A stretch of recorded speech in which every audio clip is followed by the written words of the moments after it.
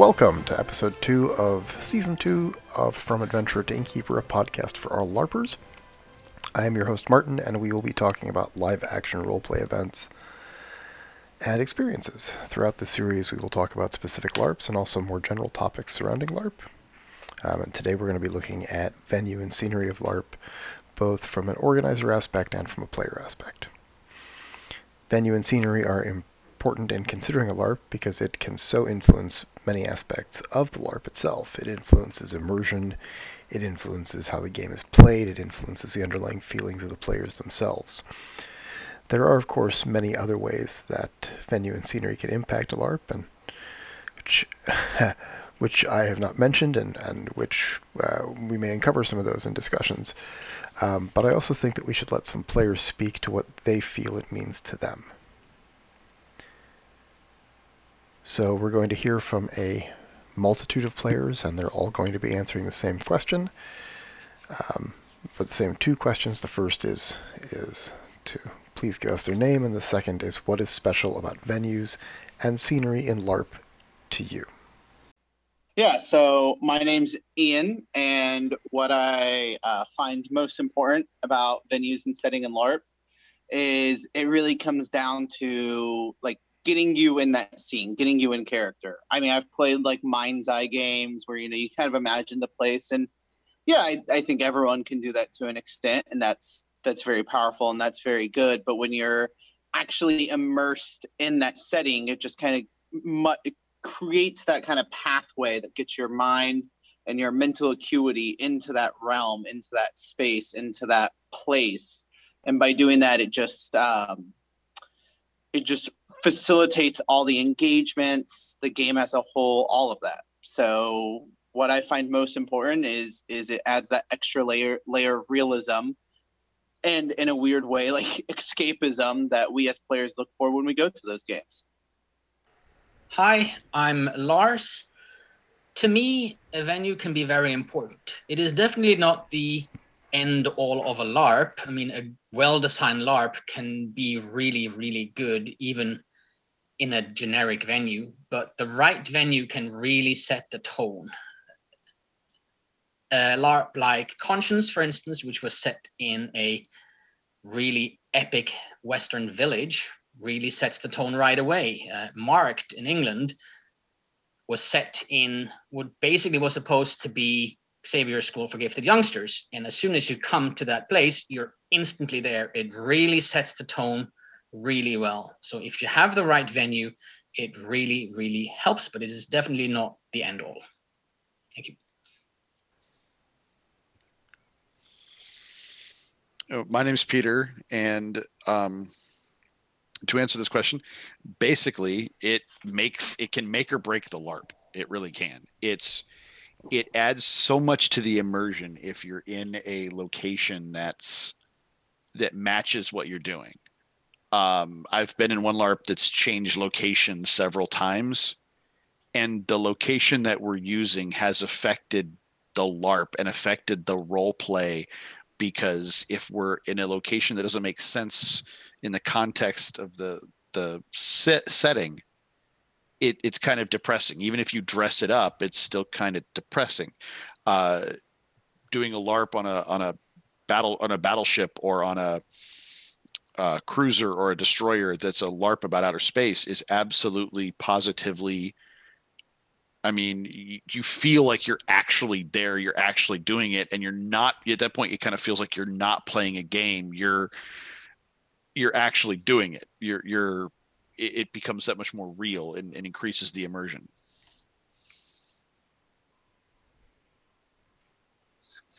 Hi, my name is Stephanie. And oh goodness, what makes venues and scenery is important yeah. Now that I've recorded, now I can't talk. I'm sorry.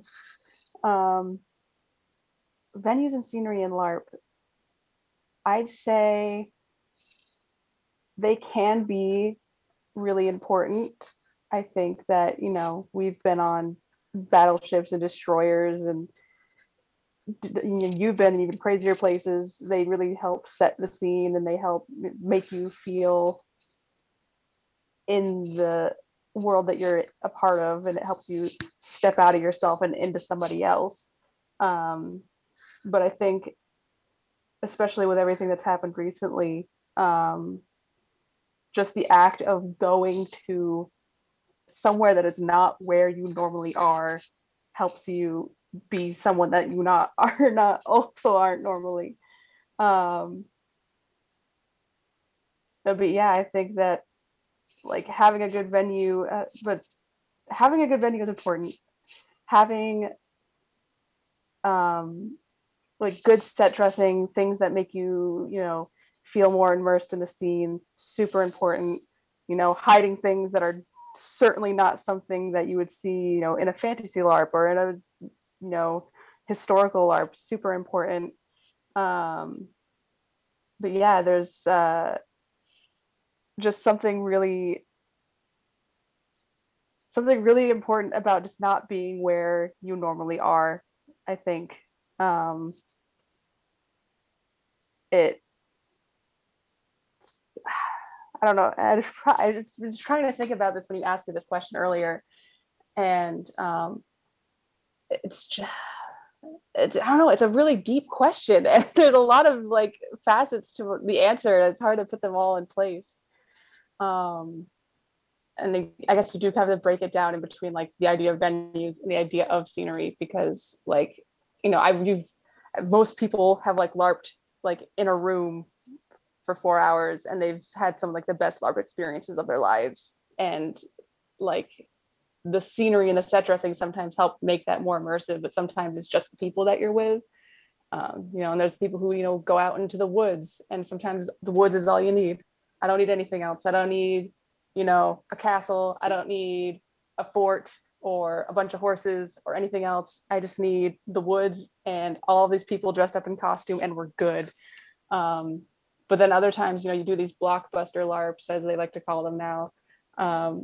And you get to sort of have like that extra icing on the cake where you're on like, like a battleship, or you're, in a Polish castle, or out in the Sahara Desert, or on the ocean on a ship pretending to be a pirate, and you get to have that extra layer of immersion, which I think is super cool if you can get it. But I think it speaks to the quality of the LARP itself when you like almost don't even need those things. Because some of the best experiences I've had in LARP were like in the woods at 3:00 in the morning. So thank you to all the players who took part in that and shared their views. What then is venue and scenery in LARP specifically? That's what we're going to be discussing today. This show is for both new LARPers through to seasoned veterans, and we will be implementing a scale to let you know the main focus of the episode. Episodes aired every odd-numbered month, so January, March, May, July, September, November, and will be approximately 1 to 2 hours in length. Every episode is for everyone, but some will focus more on issues which will resonate more with one group or another, and as such we've implemented a scale to tell you the focus of the topics and possibly the depths of some of the various bogs and dungeons that we'll wade into. The scale for this episode is going to be well-known noble, so right in the middle. As this episode covers a wide variety of LARP, I have arranged for some guests to help me via Zoom to help discuss their thoughts on venue in LARP.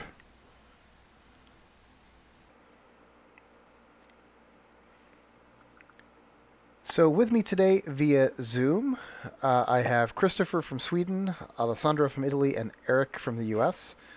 So thank you, Christopher, Alessandro, and Eric, for joining me today. Before we begin an open discussion, let me first ask you to tell our listeners a little bit about yourself and involvement with LARP. So, Alessandro, if you'd like to start. Okay, thank you, Martin. Thank you also, Christopher, Eric, and all the listener. I'm happy to be there. I'm Alessandro Giovannucci. I'm from Italy. I'm one of the founder of the Chaos League. So we organized LARP since 1992. We started in the last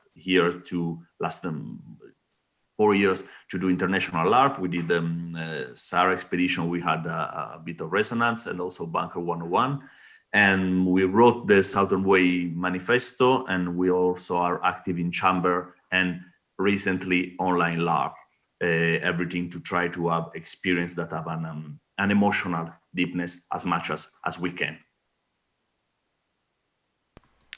Excellent. Thank you very much for that. I'm just going to continue in alphabetical order. So, Christopher, you are up next. Okay. Well, thanks for this. It's going to be really fun to talk to all of you. I'm Christopher Sandberg. I'm from Sweden, and I've been LARPing for a long time, organizing and producing events. My first sort of big event was 3 villages, or Trännebyar in Swedish, which gathered about 1,000 people for a week, and it sort of got a lot of Scandinavian LARPers, or at least a lot of Swedish LARPers, to come together. And since then, I've been doing it professionally and for fun for the Swedish UN and Royal Theatre and so on. And for a few years now, I've been involved in College of Wizardry, the sort of Harry Potter-inspired magical LARPs at castles in Europe. And I'm a LARPer as much as I can be, and I love it. Excellent. Thank you for that. And then last but certainly not least, Eric. Hey guys, I'm Eric Love. Thank you, Martin, for having me today. And it's great to be here with Alessandro and to meet you, Christopher. I've heard a lot about you, and it's awesome to kind of be in a space with you and discuss LARP stuff. So I started as a LARP educator, and I began in early 2000 when I was first introduced to LARP. I just went to one LARP, said I want to turn this into an education platform for multiple literacies, and kind of just went from there to the drawing board and just design ways to teach how to do LARP safely for kids, because in the States it wasn't something that was readily available. And I was like, this was going to be a lot of fun. And out of that came the production of LARP events.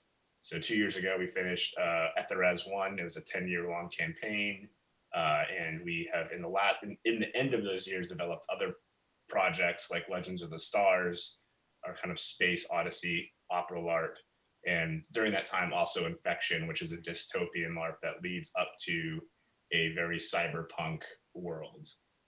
And now that we've wrapped up those projects, we're kind of looking at how to do that again and also revising our curriculum. And we usually serve about 100 families in their youth a year, and about 50 to 60 adults. So it's much smaller on the adult LARP size, much bigger on the youth LARP size. Excellent. Well, thank you for that, Eric. So to ensure that we're all on the same page for the purposes of this conversation, I'm just going to briefly define what specifically we're talking about today, which is venue and scenery.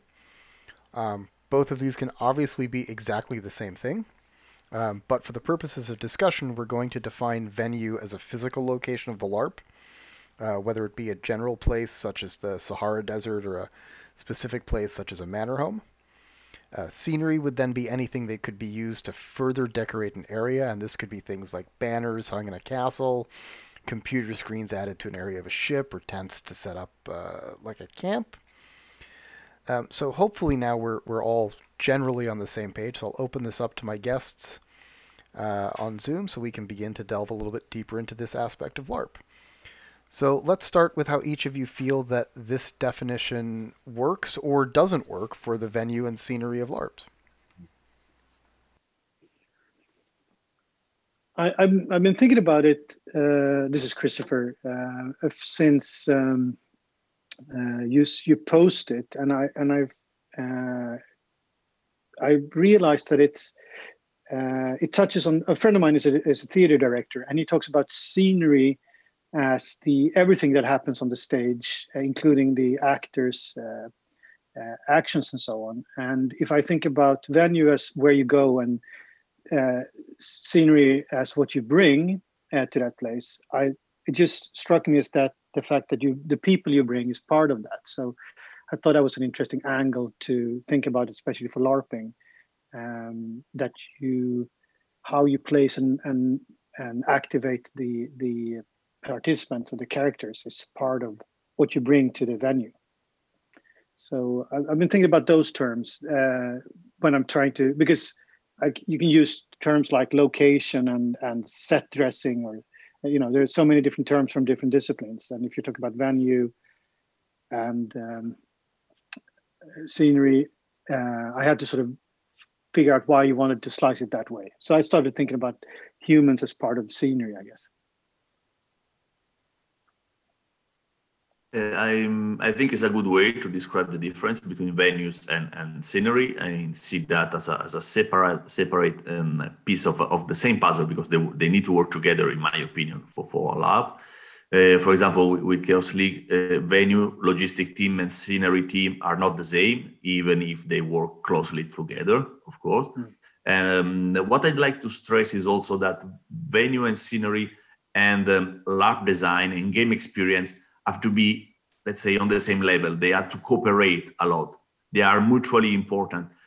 I saw so many good LARP, let's say, ruined by a bad location choice and vice versa. I mean, a link to what Christopher just said is, yes, I think basically is not easy to do a difference between human and scenery in LARP. I mean, they interact that much. Of course, a human is a human and object is an object, but they need to cooperate to create this kind of magic cycle. And so be immersed in that. I mean, object have a soul in LARP. I mean, it can sound strange, I understand, but this magic materialistic side is present in scenery. I mean, I should say this also, that for much of Swedish LARPing, the venue has been the driver.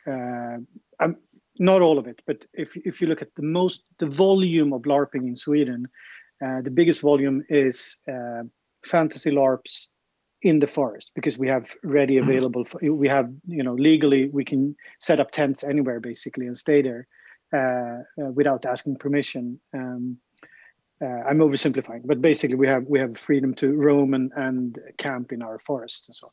So, but also then everything else than fantasy has been very much driven from a venue perspective. It always goes something like this: oh my God, I want to do a train LARP. Oh yeah, what about Snowpiercer themed? And then it goes into, oh no, let's do the Orient Express. So there's like a naive, childish love to do a submarine LARP or a village LARP. So the venue kind of often is the driver. That is one very specific part of LARPing, of course. Nordic LARPing, that sort of more emotionally driven part of Scandinavian LARP style starts from a completely different angle. But I should say most of LARP starts with falling in love with a venue, or doing what we did with 3 villages. We decided what we wanted for venue and promised that to our players before having secured it. And we made a mistake of saying it's the inlet from a great ocean with 3 villages at the sort of deepest part of that that bay. So then we had to find a lake big enough to look like the inlet from a big ocean, and with free areas for 3 villages. So that was a nightmare. So maybe not promise too much about the venue before you have it. Was my learning from that. I like what you're saying, Christopher, especially your first comment, because it's very much when the LARP is alive and together, the people are definitely the scenery, right? When I come into a new LARP, and especially if I do not know the people there and I can't tell who's an NPC, I can't tell who's a PC, it is a living space, and I'm part of that. And although I have my personal point of view, so I'm here and this is all for me, but I'm just, for the other person, I'm the scenery as well. I like that. I also always appreciate what Alessandro says, where LARP is about the experience, right? More than the story. And I've been thinking a lot about that since we last spoke on here, Alessandro. And what came up for me is when I was doing community training with indigenous practices, is a saying would always come up, which is the land holds the house and the house holds the people. And this idea that the land is going to really, in whatever's on it, whether it's a castle, whether it's a desert, it's going to really shape what's going to happen within that space. So I kind of think of it as like the container, where the venue is like the fish tank, right? And the fish can only exist in the water with all the the scenery, the decorations inside, if it's a fish tank versus if this is like a tank for, say, like a snake, it needs to be different and have ventilation and things like that. So I kind of see that and just from the business side of it, you brought up something very good, Christopher, which is like, you know, if you're going to have something and say it's something, you're going to need to work with whatever space you're in.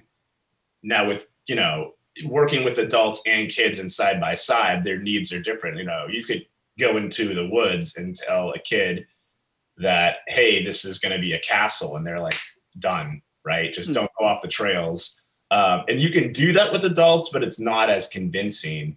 And so, and obviously with a youth, if you say we're going to be in a castle and then you bring them into a castle, their mind just explodes. There's almost not a need for scenery for the younger because of their imaginations like higher. But I feel like with adults, the scenery is important as you define it, Martin, because it's like a dressing, right? Like if you show me a space wizard without a lightsaber, I'm not going to buy that they're a Jedi. I need to see the belt, the lightsaber, the robe, and then I'm sold that actor is a Jedi. And without it, they're just another character. So that brings me, that brings me to part of it, which is the hand props. I mean, that's not scenery, but if you think about sort of set dressing and props, and then, you know, hand props, it's not which is, you know, the stuff that is manipulated by actors, or in this case LARPers. That's even more modeled, I guess, because, you know, is it just a size? No, it doesn't have to be. It could be an entire, I don't know, cart on wheels or whatever, or the cars in all these post-apocalyptic things. So then it's definitely sort of design theory. What kind of affordances or activations comes from the scenery or the objects. For Chaos League, Alessandro, I was thinking, so you've been doing that for a very long time. How has the sort of gallery of scenery or props, how has it survived and evolved and become like super streamlined, and you know exactly what you should bring by now? One thing we learned, as you said, for the Tree Village, is go location first.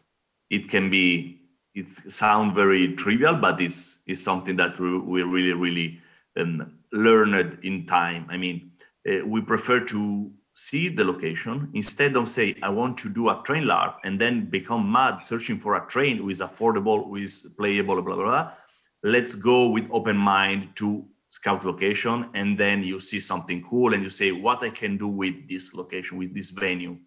And then you start to try, which is very interesting exercise, what kind of story this space can tell you, or what kind of story it is already embodied in the space. You know, this is very, very important to me, because of course we still go wrong from time to time, because you cannot prevent your brain to have ideas, but it's very, very hard to travel the world finding the spot you have in your mind, because making your dreams come true is very, very hard, and do some reverse engineering is better.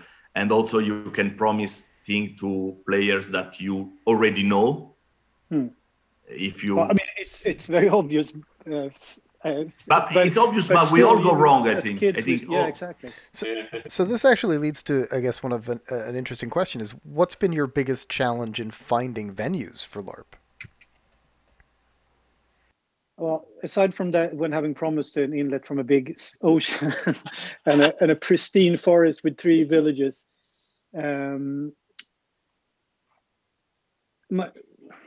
it's when it becomes professional production, then the challenges become really, really tough, because then you have to have permits and securances and stuff like that. That you in a LARP, it's a little bit flexible, because everybody, what you said, Alessandro, it's the players are like that too. They kind of, okay, we couldn't use that forest, we're going to use that place instead, or it's people can sort of be flexible, because it's for most of the time a hobby, although it's a very passionate one. But when when it's more locked in, then it's challenging. It can be really expensive to lock it down and so on.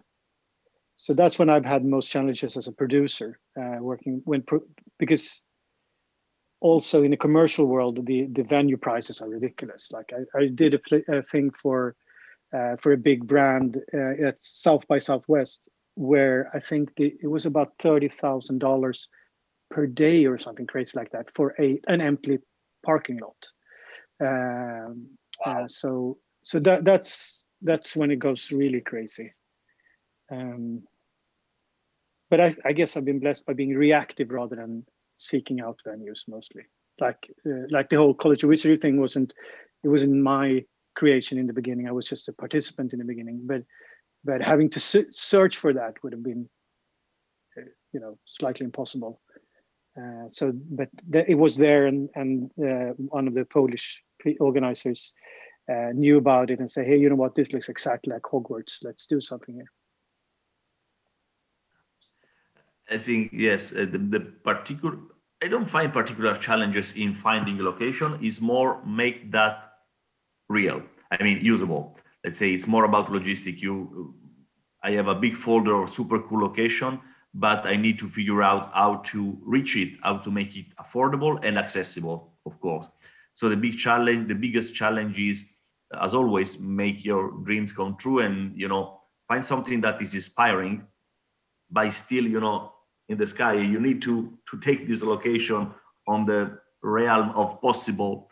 And so I think the very problem is very trivial, but is the money and is the accessibility. With accessibility, I mean both, of course, having a location that can host people that have diverse mobility, for example, needs, and also affordable. I mean, if it's super cool, but it's unreachable for all my players because it's like so far away or it's too long to reach, it becomes hard and a bit unfair. So I think all the organizers that organizing cool location, I mean, it's what I do. I'm not suggesting that to other people if they feel it's fine. It's on side of biggest event with super cool location, not super cheap, is trying to do something for your community, something that is more accessible and free as a sort of multiply the offer. I do this big blockbuster international art, but then for my community, there is always something for free or very cheap that rely more on design, for example, that on venues, because, idea takes time, but come cheaper than rent a location.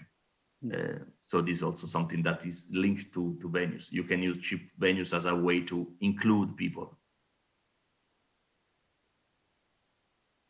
I don't know. I found.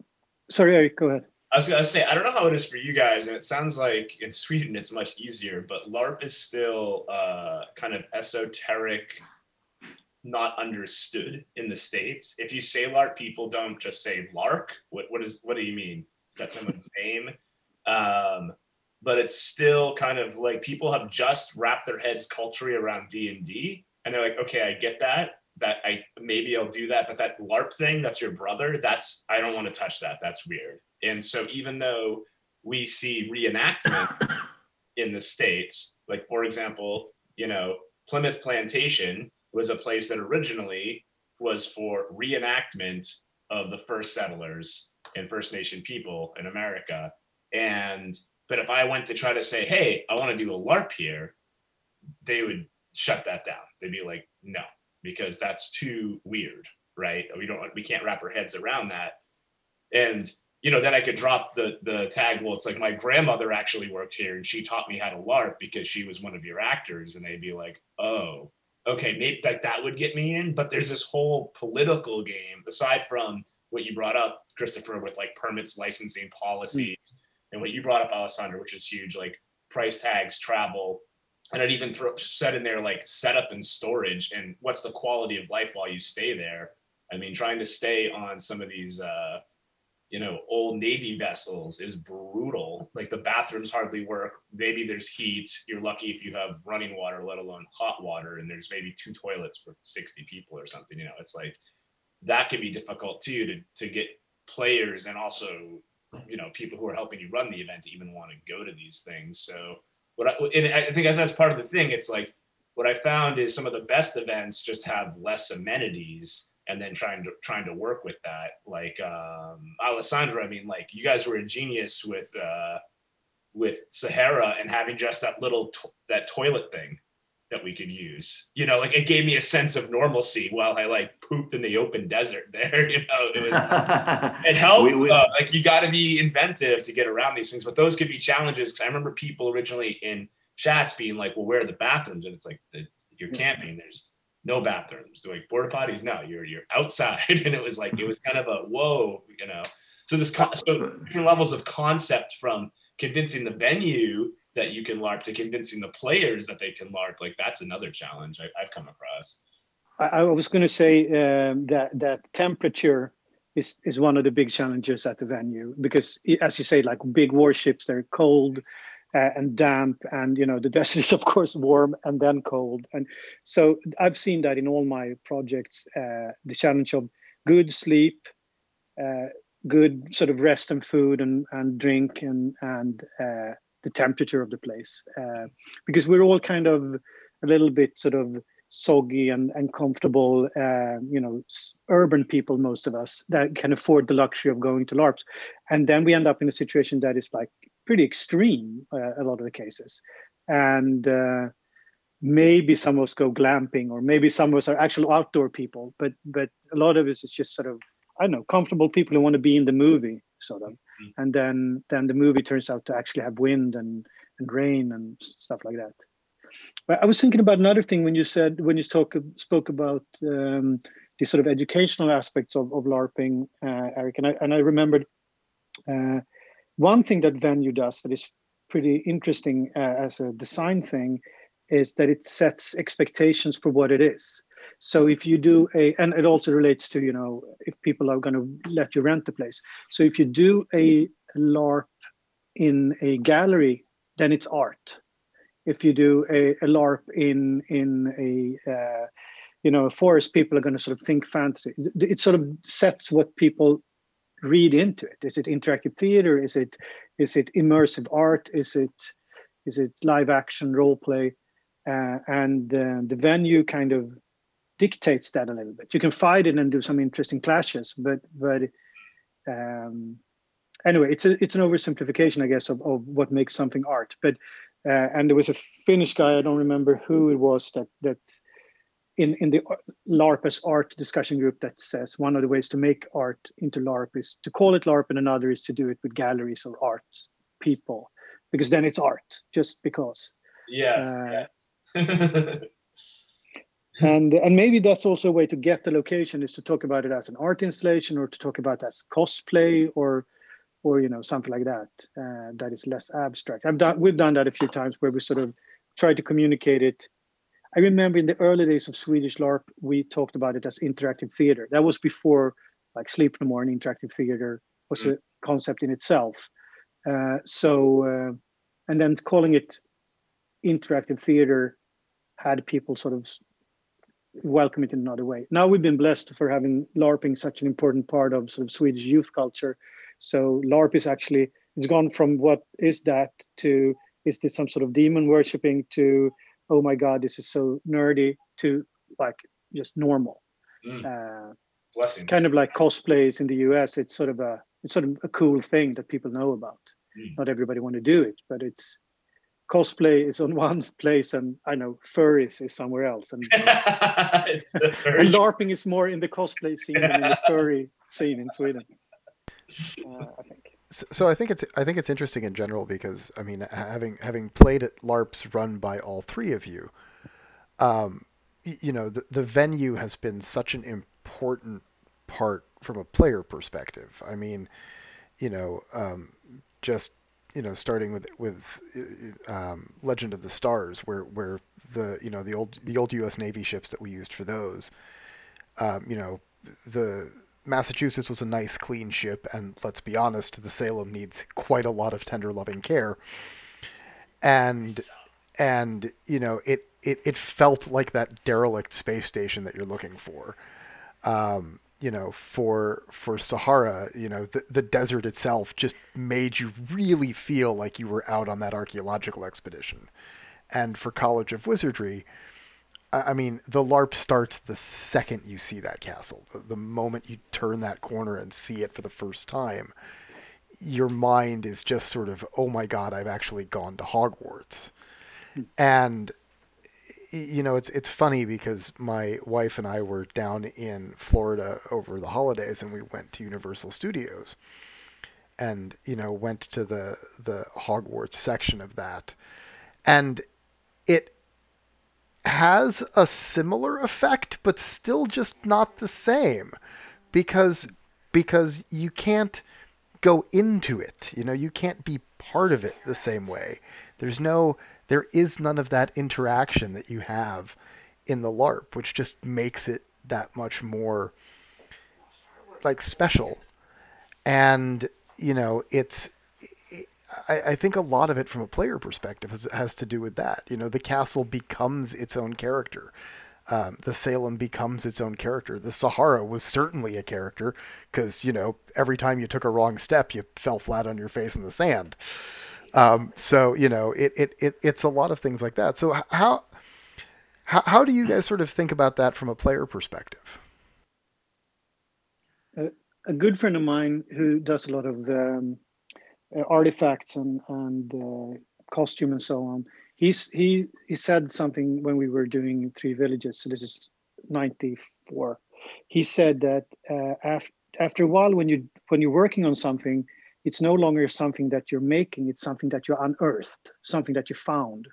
I think when you describe these LARPs, I think that's the very special part of venues and scenery that LARPing has. It's all very genuine. It's all very, very real. And I've been working with Imagineering on Star Wars Lands. I've been working with CCP Games on FanFest, and I've been working with all these sort of film activations, which is, it's on a scale that is absolutely fantastic.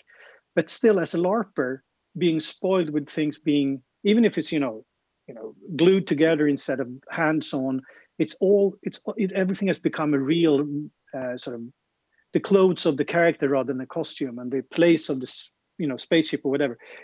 There's such a care for details and fabrics and so on, and even these grand fantastic sceneries made by organizations that can afford them.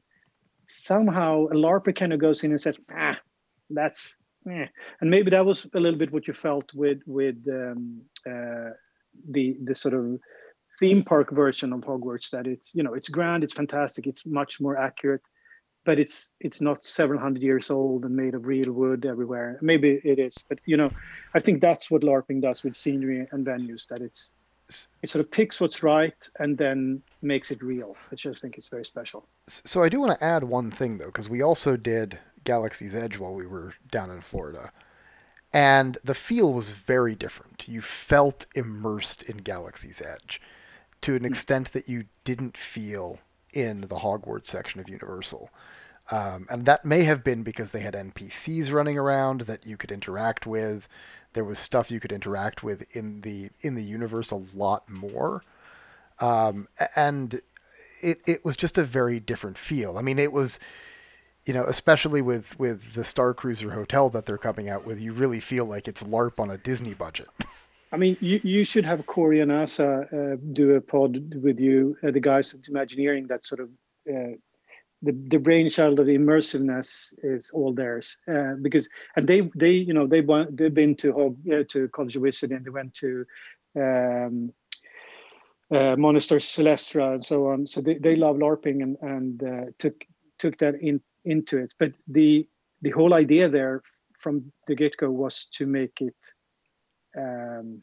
immersive and make it real rather than a show. So I think maybe that showed a little bit in that experience. But that they're really great, brilliant people. So you should have them on board and speak about that rather than me.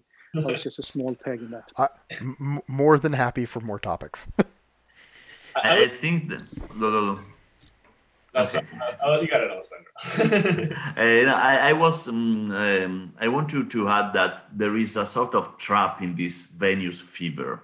Okay, so I mean, I feel that there are two problems inside. The first one is I really hope that the LARP will, even if it's cooler and cooler and location are always the best location you can have, and the costume are going like incredibly well. I hope that LARP will still have this dirty side, imperfection side, because it's real. And also because if we push too much on perfection, we will become obsessed by perfection, which is of course not good. And also perfection is impossible to attain. And also we will lose this community side. It will become too much a commodification of LARP. I mean, it's totally fine if people are making out their life doing LARP. It's completely cool, but their customers are more a community that want to pay for their passion, which is completely different. I mean, there is of course bank wire going in and out, but the spirit is completely different, I think.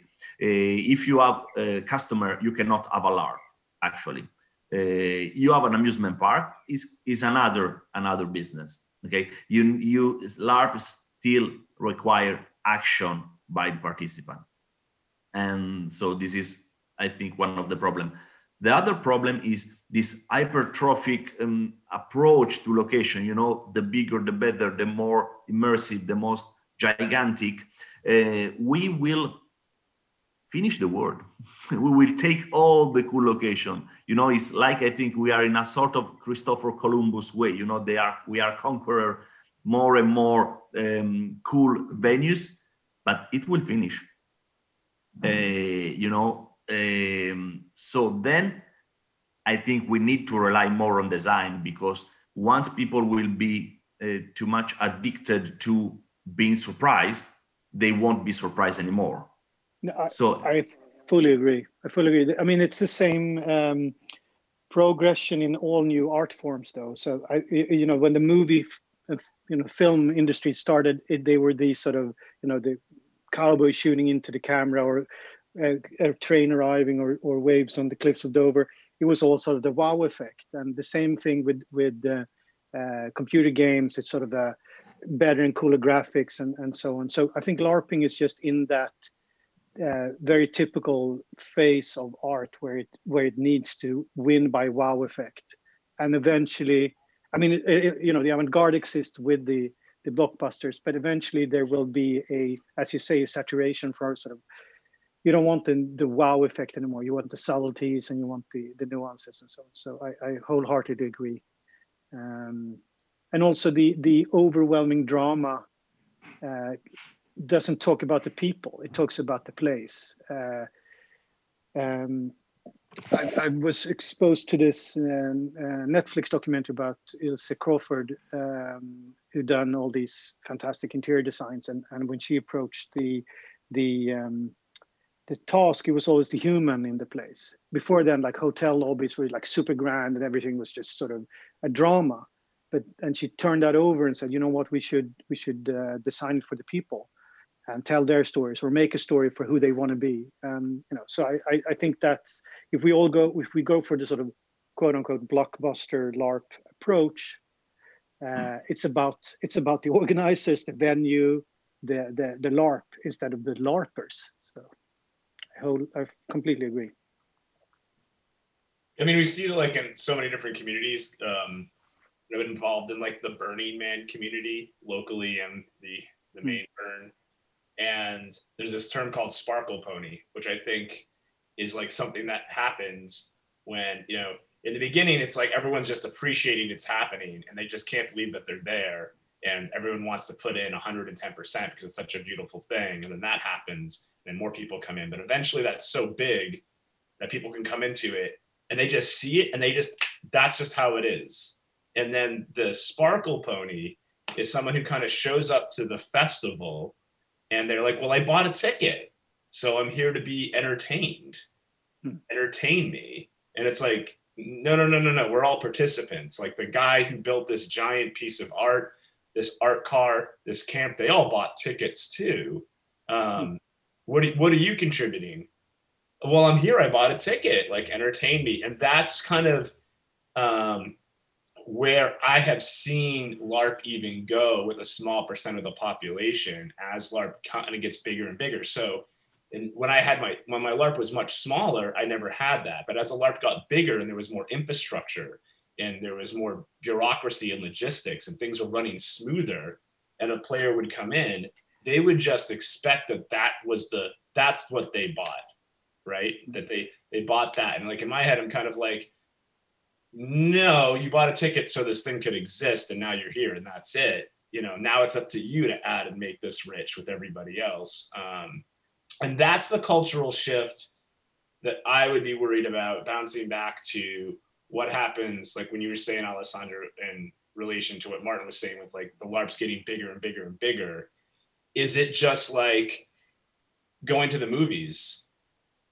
I'm not here to contribute anything. I'm not here to add anything, because then that's we're going to lose kind of what you're saying, Christopher, with that human effect. Because most LARPs that I go to, especially smaller LARPs or just kind of black box theater LARPs, it's kind of like everyone's excited to be like, I got this role. I can't wait to bring these awesome ideas. I have all these like kind of stories I want to bring in. I even brought some props. I mean, some of the best LARPs I've had is when I LARP the LARP, right? Like I'm like, I brought my own LARP with my crew to your LARP to make it cool. That's some of the best experiences. But that consumer expectation, I guess, or just that like, excuse me, people coming in who just want to be entertained rather than be part of the arts. And that will be a hard shift, because the statistics are when 20% of the people are new, you can use the old culture to build it. And you guys at College of Wizardry have this great kind of like infrastructure where you have these tiers of people who are players, but they're kind of like NPCs and they're training new players how to be part of the community. But if you have more than 20% of new players, you start to see a shift of the values and the community culture drop. And that bell curve gets real steep after 30%. And that's basically what these festivals have seen, right? Because there's these principles that the festivals have, these ideas that are expected to be known. And then when people come in and someone's like, hey man, don't throw that on the ground, leave no trace, LNT. They're like, what? What's that mean? It means like, you take everything with you that you brought. Well, I don't do that. It's like, then there's a disconnect in community culture. And then the other thing to get back to what you were saying, Martin, that I thought was interesting is, and just getting back to events in general, and I think Alessandro, you spoke to this, is that what makes events important for me and what made Sahara important for me and made Black Friday important for me and made College of Wizardry important for me is that when I go to these venues, I will often go off on my own away from everybody for an hour. I don't want to be around anyone. I just want to feel the space. And I think this is what you were talking about, Alessandro, when you first get to a space, that I want to have a relationship with the space that is a character and the story that it tells me without anybody else around. And so I had and there's these magical moments I'm looking for. Like when I was at College of Wizardry on the backside by the river that went into the town area that's kind of like dilapidated. I don't know how it is now, Christopher, but it was pretty rough back there, right? I had this feeling. I had this feeling inside me that said, the rules of physics are different here. You're on the threshold of another world because of its history, because I was in another country, right? Like I literally felt like you need to be careful, my bro, because you don't know what creatures and energies are lurking behind these corners. And no human prop, anything could replace that feeling. Same thing when I was in the Sahara Desert and we were hiking and we stopped. And I also did this at night. We went to go to the bathroom and we stopped during the hike and I walked over a dune by myself so I couldn't see anybody. And then also at night when we went to go look at the stars, I walked over a dune so I couldn't see anyone. I know it's super dangerous, but I put a glow stick on someone. I had this feeling that I was in another world. And why is that important? Why is that important? Because when I come back to the LARP, I have gone into that magical ritual space. I have been transformed. And I think that is what's key about venues. So if big production LARPs can do that and then also keep community culture, like sign me up, I'll join their banner. I'll leave my castle and go there. I'll leave my little wooden fort and go there for sure. But I think that is one of the key magics about venue and scenery that's important, that there needs to be this provocative emotion, not just this thought, this provocative emotion that comes up in me that I'm of creative arousal. And I'm like, whoa, I am a creative force. And now I'm going to go back to the LARP with that energy. Like that to me is huge with the venues. One of the sort of really fantastic things about Shoha and the College of Wizardry, and also the same thing at Bothwell, is the genius structure of students and teacher or professor in a classroom. And because a lot of LARPing is talking heads. It's either talking heads or fighting. I mean, that's a lot of what LARPing is about. Not to sort of diminish, but you want to test your backstories and dig into the lore and interact. But none of us are great actors unless we are for other reasons than LARPing. And so we sometimes have to tread water, and we all know this really, I don't know, no timing, no real dialogue. The scene is just horrible, but it's fantastic for us. And so the venue and the scenery that was so fantastic with these Magic School LARPs is the fact that you have a classroom, and then you have the great halls or corridors that are not the classroom, and you can skip class or ask for a hall pass or just sneak out, and when you can go in. And when you're on is when you're asking a question or when you're the teacher, but you can be passive, but in the middle of it. This sort of the affordances of that, the fact that you can lean back and be fully immersed and kind of be a spectator, but together with everybody else. It's just absolutely fantastic. And so a lot of the props that Irit and everybody else brings when we produce the events is part of that. It's part of the lecture structure. It's like a little hand puppet that looks like a dragon, or it's a chalkboard for making runes. And it's all about that the very clear and we all have pre-understanding about what a teacher and student relationship looks like in the classroom. So from a sort of scenario perspective, we design. A lot of the LARP groups that I've been in, organizing groups that I've been in, we try to find those clear structures. Like when we did Gertrude's Bachelorette at the Royal Theatre. So it's about Queen Gertrude from Hamlet and about her bachelorette party before marrying the murderer of her ex-husband. It's a horrible situation. But it was a white party. Everybody had white costume. All the sort of participants. It was for the theater goers of Stockholm or anywhere, but who were there. But it was a LARP, so they were given a character, and they were given instructions on costume, and so everything we brought in there was to create. We used the aesthetics of a bachelor party or a bachelorette party with white sort of fabric and it was the glamour of that and sort of balloons and so on. But it was all done to push people to the confrontation with the demons that turn out to be Hamlet. The play Hamlet starts the moment our LARP stops. I forgot where I was going with this. Well, yeah. So everybody knows what a bachelor party or a bachelorette party is. Everybody knows what a wedding is. Everybody knows what a as I said, student-teacher situation is. And so when you create a scenario that has that very clear communication, this is a wedding, or this is a big grand meeting of the Senate or whatever, and you find the venue that builds that, and you bring props that facilitate that, like the chalkboard for the teacher. That's when people can really go crazy. You don't have to tell them anything really; they know the rules already. Something linked to that Christopher is saying.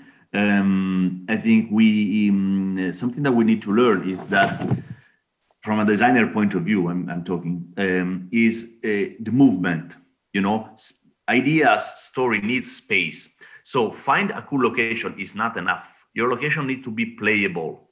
Of course, if it looks nice and immersive, fine, but we need to ask some question. For example, if it's a, let's say, parlor LARP, where people can meet and talk, where you can host the major speech if your LARPs start with the major or the captain speech, let's say, or there is a dark corner for your night ambush, or because there is no good venue in abstract. I mean, there is a good venue for your LARP and your story.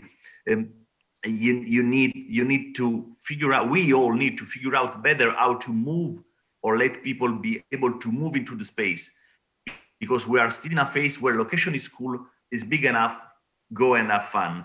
And we are not so skilled enough, because it is still a young scene, we have to admit, to see where things can happen without being too pushy, of course. You need this mastery of situated experience in space is so crucial. I think the designer need to be more, like expert in sound spatialization, like move the sound around, the room. Now we are really in the stereo era, we have this 2-channel.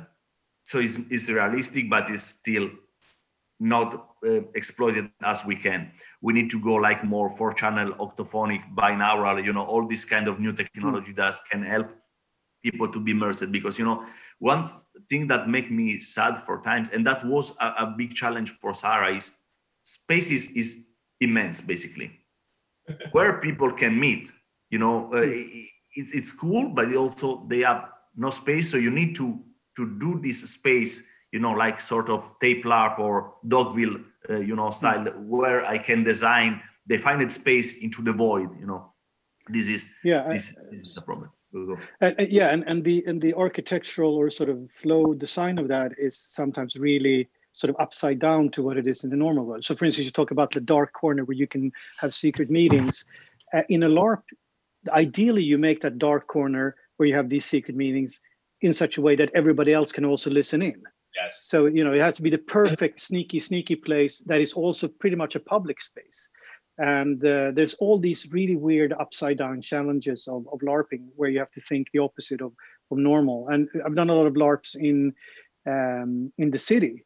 And then you're sort of fighting against the way the city is made, because it's made for, trade or travel or recreation or whatever. And LARPing always want to do the opposite of what it's made for. So yeah, it's a challenge, and it has very distinct different needs.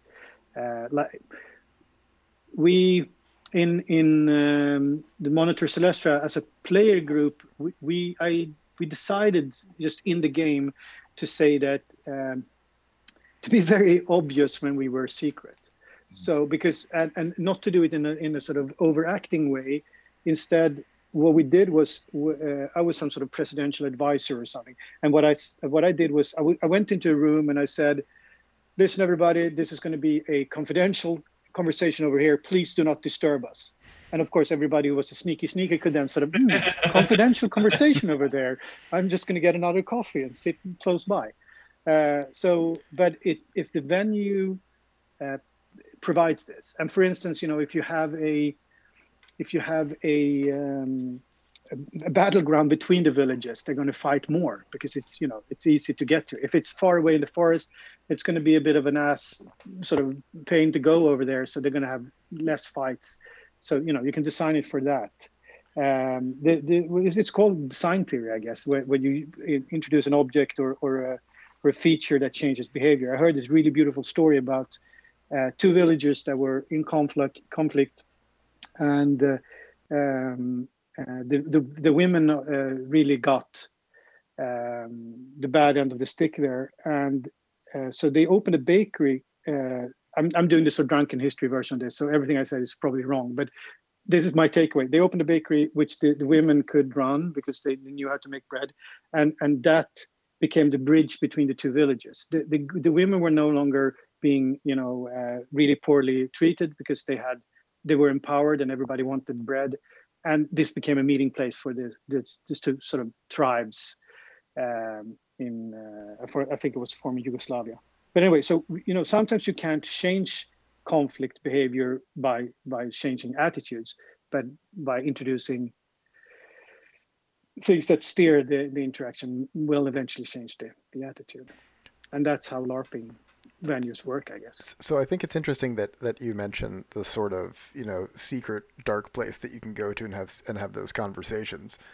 I've discovered as a player that sometimes the venue actually helps you greatly with that. So we had a LARP that I was at last year called Outbound Hope, which is played out on an old decommissioned U.S. destroyer.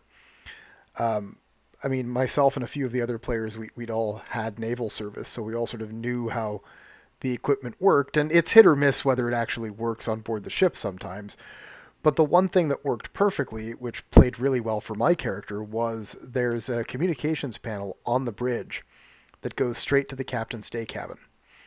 And as the XO, the executive officer in the game, the captain's day cabin was my sleeping room.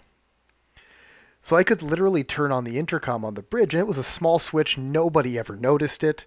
There were no lights on the panel, and I could just sit back in my little cabin and listen to the entire conversation.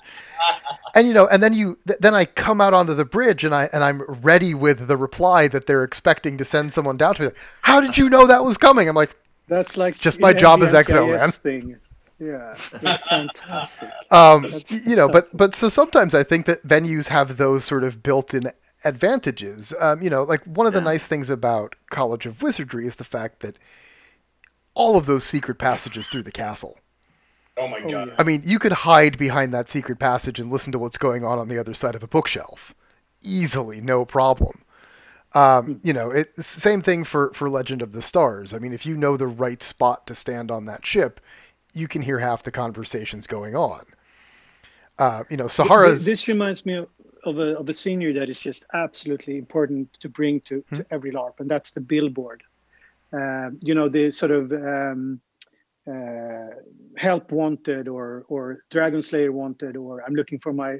If you have a central location where people can put up sticker notes or whiteboard or scrolls, depending on setting, it just changes so much. And then eventually, if it isn't planned before, people are going to become heralds and run around with messages and seek people. So we created a business, and that people can trade for apples or mead or whatever the LARP is about. So one thing for scenery that is really great for any LARP is that sort of, and it really can't be cell phones or sort of super techy, because it has to have that sort of clunky disconnectedness, so it becomes dramatic. Because if it's like any horror movie. If I can just text you and say, "Don't go down to the cellar," you're never going to meet the monster, and it's not a horror movie. And the same with LARPs. If we can just sort of centrally organize everybody, then the drama is gone. But if we have a clunky old school kind of billboard, that creates a lot of play. And that's one of the things. Yeah. So working on a different LARP called A Matter of Honor, and that's one of the things we're building into that. It's a very techie LARP because it's set, many years in the future. But message delivery for the crew is going to be handled by the communication staff. They'll get a message in, they'll have to print it out, and then the people who aren't physically working in the communications hut will get to hand deliver those messages to the rest of the crew members, because it gives them something to do, but it also gives that interaction, because it's like the servants in downtown in Fairweather Manor, right? It's if you hand the servant a note and you tell them to go deliver a note, and oh, by the way, don't read the note. You know they're going to read that note. You know that they're going to know exactly what's going on, and then the gossip is going to spread. It's going to be, Chief Petty Officer so-and-so just got that Dear John letter from his wife, and she's leaving him right as we go into this massive battle, and that starts spreading through the crew. And, I think it's a mechanic that works really well with many venues. So definitely, yeah. Yeah, this functional malfunction is very cool. When you slow down the communication, or you make it less real, or that there are all in your communication system, this is all room for playing, basically. Something that we need to open, according to the billboard example, we need to do space design and open some let's say campfire is a figure, of course, a figure of speech. Let's say point of interest spread all around the location, because otherwise it's like having a cool apartment and stay in the living room all the day long, you know. You need to provide game in different corner, that way people will go around, because otherwise they will follow the natural inclination of the location, and you will see the very sad scene where all the players are clustered together and they destroy the suspension of disbelief, because you see, for example, mortal enemies talking together just because it's the only available room, and you will try to your lab will fall apart part by, you know, brick by brick, and it will fall down forever. Typical so with fantasy taverns that like everybody wants to go in and get a nice hot meal and listen to some music. So eventually, you know, the orcs are next to the elves. Yeah, but your nobody character bothers just leap because away. they know the player needed. Yeah. So we think that I will just give you a very short example. When we did New Atlantis, which was a post-apocalyptic LARP in which the water crisis was like incredible and it was very hard to survive. This group of survivors were basically still watered by bad guys who have it. And we had this very cool location with these two houses, and we need to move people from an house to another, which was 15 minutes by walk. And we bought drones, you know, and we drive drones. So they were like escape to drones. It's a very silly example, but you know, it's a way to force them in the fiction to move. So we learned to fly drone, which is still cool. But when the NPC was driving the drone, people were seeing the drone and go into the different direction. And we had this sort of gamification trekking, which can be maybe boring for not mountain people, but when you are doing that, hiding from these two drones is a good way. So we need to move the location, because if we have a too static location and scenery, you will have this tavern effect. We can name it that way. I mean, yeah, and there's a power in you know, in film. They call it kinetics. You know, that's why people sort of walk and talk. In movies, always the president is on the move. You know, it creates some feeling that something is happening, even if it's a very static moment. And you need that in LARP too. And LARPers tend to just congregate around a nice, cool place. You're totally right. Totally right. Because I found the feedback I've gotten about my own LARP is that for all the huge production that we do in hours of installation, is that the best moments are in the hallway passing, right? It's in Sahara, it's like I went off to go do something and someone else is already out in the desert, and then we have this intimate interaction. I bump into somebody else in the secret passage while I'm skipping class, and they're skipping class too, and like we both are going to go do something like naughty, and it's like, ooh, let's do naughty things together, like so amazing, you know. It like anything with the ships, whether it's Outbound Hope or Legends, it's kind of like there's so many levels and hallways and ways to get there, and then you get lost, and then someone finds you, and you kind of stumble into somebody in a scene that's not part of the LARP. It's just that player interaction, which to me is like the big goal, right? Is to get the players, you know, yes, I got to do all the art production. Yes, I got to do all these art installations so the players will have believability. But if we can just get them to move, as you're saying, Alessandro, and then interact with each other in these spaces and create their own LARPs, like that's the real memorable moments. That's the feedback I've gotten, at least. You know, it was never my big, maybe I'm talking bad about my own LARP, but it was never like the big, this is the story. It was always like, and then this happens. Yeah. One way, maybe this is another conversation. We should do another of these, but one way to think about scenery is also time. You know, not just the sort of time of the day, but I'm losing my train of thought here. But I was going to say something smart, but instead I just lost it. Maybe another time. I'll remember it then. Well, I know that there's the question of like how much time should we send on scenery, and I'm horrible at this because I love big art installations, and because I've learned how to run LARPs from doing festivals. You know, just not even the pre-production of stuff, but I'll spend 300% more time than the LARP itself just decorating the LARP out and making it look good.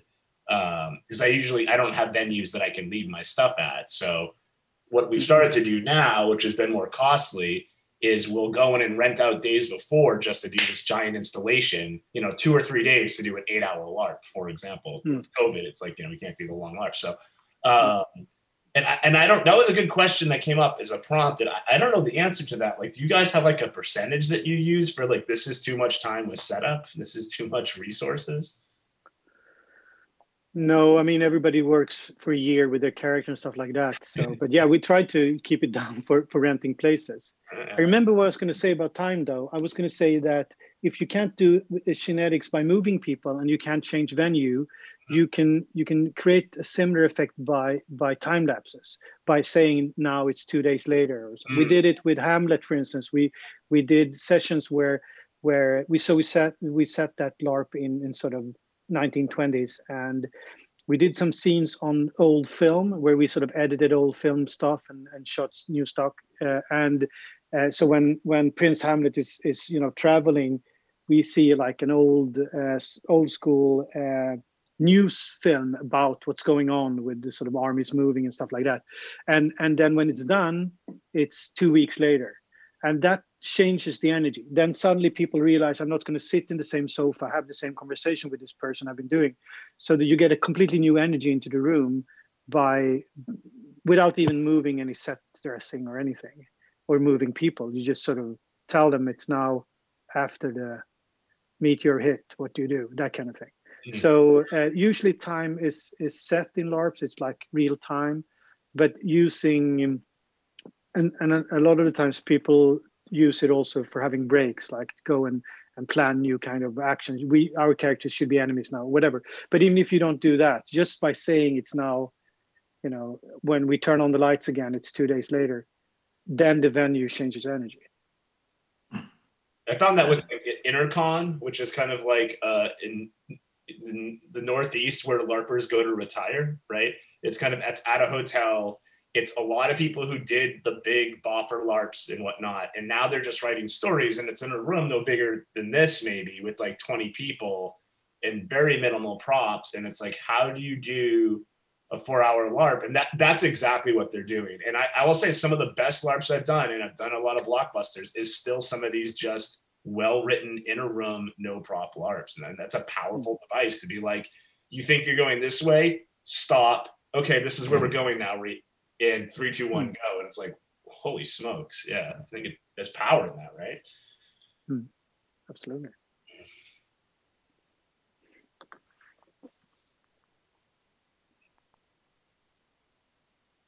There we go. I'm actually cognizant of real time. Yes. So I've got two last questions for you, because we are running out. We are running close to our end here, and they should be fairly simple. What has been famous last words? Right. But what has been your favorite venue as either an organizer or as a player? College of Wizardry Showa Castle is just really fantastic. I mean, I could say a lot of other different venues, like spaceships and battleships and stuff like that. But I know in my heart that place is just the freaking coolest place I've ever LARPed at. As a player, I would say the Elsinore Castle in Denmark, where I played inside Hamlet, because it was my first castle LARP. So it was the first time I was in a castle, and I know not all castles are the same, but it was still like, whoa, I'm doing that in a castle, which is the historical castle. As a player, as an organizer, I had good time, of course, in Sahara Desert and also in Bunker 101, which is still an underground bunker made by Germany in the World War II, and then used it for the Americans during the Cold War. It's still there. All the machinery are there. And the challenge of moving people around the corridor, as we say, this kinetic aspect of LARP, and having the trust of people, spending a weekend underground with you was something that we need to build this trust. And also the location was like really secluded for the war, so was for the external world, so was really, really one of the best illusion I had to be in another world, we were inside of a mountain, so everything was just so bunker.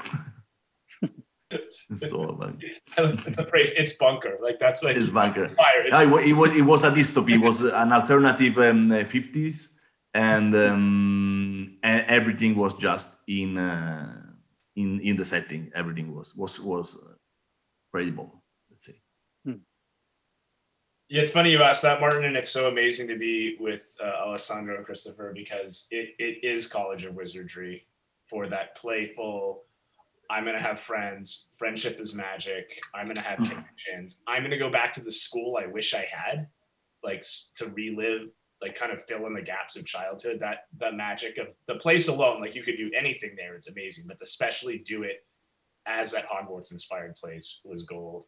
And then, and just so you know, the first time that I went out to Cal, I spent a week traveling before I got there, going to Stonehenge, going to Glastonbury, going to like magic performances to like really get in character. So that kind of had my trajectory so I was charged.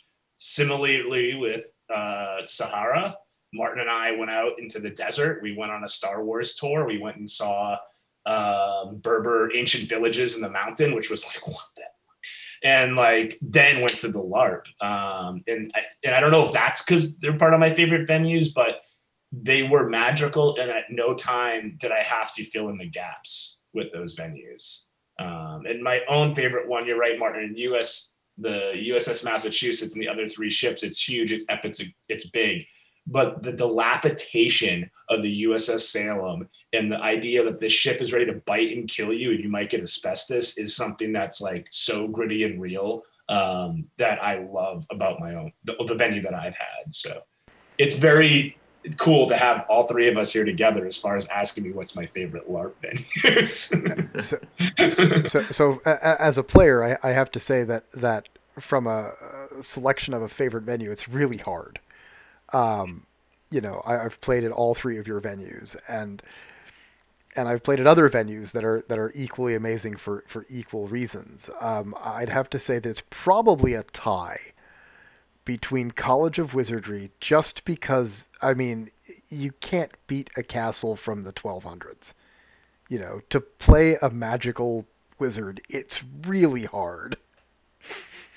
The other one is actually the other one that I think was an amazing venue was actually Odysseus, because they took it was a LARP in Finland where they took this, I think it was a middle school, and literally transformed the entire middle school into a spaceship. I mean, rebuilt, put stuff on the inside, and you walked in, you felt like you were there. It was just such an amazing way to take a venue that doesn't fit the image and use all the additional scenery aspects to change it into the venue that they wanted. I mean, they built a science lab, a complete module science lab inside the cafeteria. It was I saw the pictures you showed. It was fire. And the only thing that I can compare it to is like seeing what Sleep No More did in Boston to an elementary school and turned it into like not that. There was none of that. Right. But but again, it was an artificial space, whereas Choha is a very organic space. Sahara was a very organic space, and Sahara was amazing from a venue perspective as well. But so the last question for each of you: what's next for each of you with LARP? I was in the US in the beginning of March 2019, and when I stepped off the plane, the mayor of Austin said South by Southwest Festival is closed. And I was just about to have an event for 10,000 people. A few hours later, someone said the police are cordoning off the castle because of the COVID situation.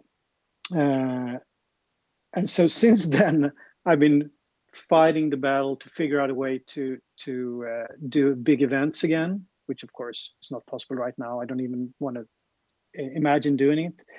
And also getting College of Wizardry happening again. So from And I just got a new job also, which is I'm running the Medieval Week, which is this very large festival in Sweden, and it's kind of the Christmas for all LARPers. It's a summer holiday that everybody goes to.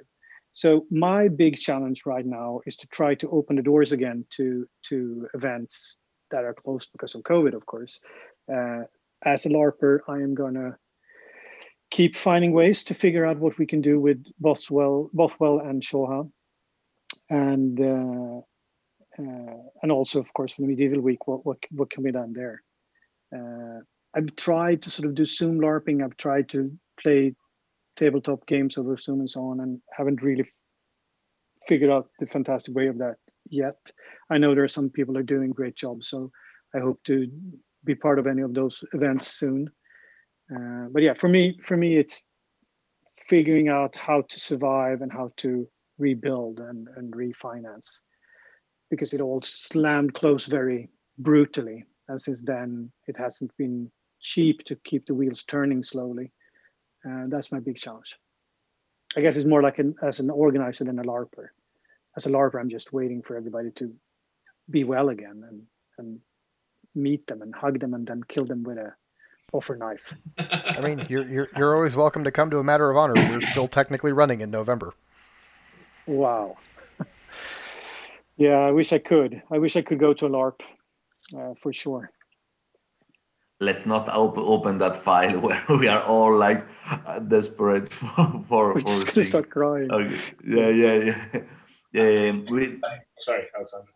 No, it's your turn. Go. I was just gonna say I have been running LARPs because we were supposed to launch Etheraz 2, and it started the fall before COVID hit. So we did one big event, and then we were gonna launch, and then we didn't launch. So we've been doing small events because you can have 25 people outside. And everyone's getting pre-screened, and there's all kinds of paperwork and waivers and doing testing. So it's really just for 10 players. But I've stopped doing that because I did it for the passion of LARP, but as an organizer and a business owner, it was detrimental. And like you're saying too, Christopher, I'm kind of in survival mode here, just trying to get to the other side. I'm playing Frogger, trying to not get hit by the financial bus and get wrecked. And I in ways, things are very beautiful, and in ways I'm seeing challenges I've never seen before. And we just did an online LARP, and I mean, it's just not the same, right? It's none of the things that we're talking about. It's just friends getting together online, trying to synthesize the LARP. So I'm hoping to get to a place where we can do LARPs again. And I mean, I'm starting to do education in person. It's very scary, but as far as doing the full-blown events, I mean, this will be my second summer not doing these giant summer events, and it's hard to look at that, but yeah, just got to stay positive and push through this thing. With Chaos League, we are exploring more transmedia storytelling and more field that are close to LARP, not being LARP. We will soon launch a Kickstarter campaign. We will do a book of our Chamber Lab First Decade, set in Berlin 1942. It's a soundscape game where players will play some of people that are undesirable for the regime. Linked to the discussion about the location in this lab, the location is the soundtrack. We will play blindfold, and everything that goes around is made by sound. So the sound because you are hiding yourself in the basement, so you will be blindfolded from 3 to 5 players, and the dedicated soundscape will guide you, provide info, smooth, help player to find their way out from this situation. So it will be soon. And we were part of the movie that was shot in the Bunker 101, loosely based on our lab. And also we have 2 labs that are finished now in the closet, hoping for best time to run it. One is The Zoo, A Dirty Wall Street Story, is about the roaring 80s in a shameless Wall Street broker company.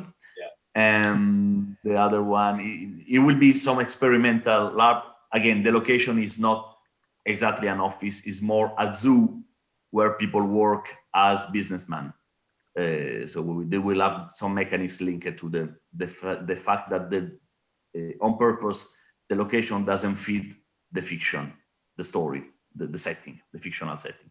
And then the last one is Miskatonic, Shadow Over the Campus, is a Cthulhu Mythos, let's say college LARP, partially a Sahara Expedition prequel. So it's campus life, professor, students, and a mysterious finding, and we will discover how this strange story that leads us in the Sahara start years before. Cool. So, Cool. and it's finished. I'm like, I want to do that, but So I can recommend our last episode to you then, which was all about sound and how sound plays a big part with LARP. So I mean, I can highly recommend that. But so I think this has been an excellent discussion, and I would love to continue this for hours, but unfortunately our time is coming to a close. So I'd like to thank Christopher, Alessandro, and Eric for joining us today. Thank you to our listeners for tuning into this episode of From Adventurer to Innkeeper, a podcast for all LARPers. Our next episode, which will release on the 23rd of May, 2021, which will be the third episode of our second season, we'll look at some of the good, the bad, and the genuinely weird of LARP. And that topic will cover LARP from a player perspective, share good experiences, bad experiences, and those that have just been downright weird. I'd like to again thank our guests for joining me live on the show. I'm your host, Martin. Thank you for listening. We'd like to thank our sponsor, Mal Books. Additionally, we'd like to thank the Lex Media for the use of their Fred Rothmel Memorial Podcast Studio, and please check out their links on our website, adventurertoinnkeeper.com.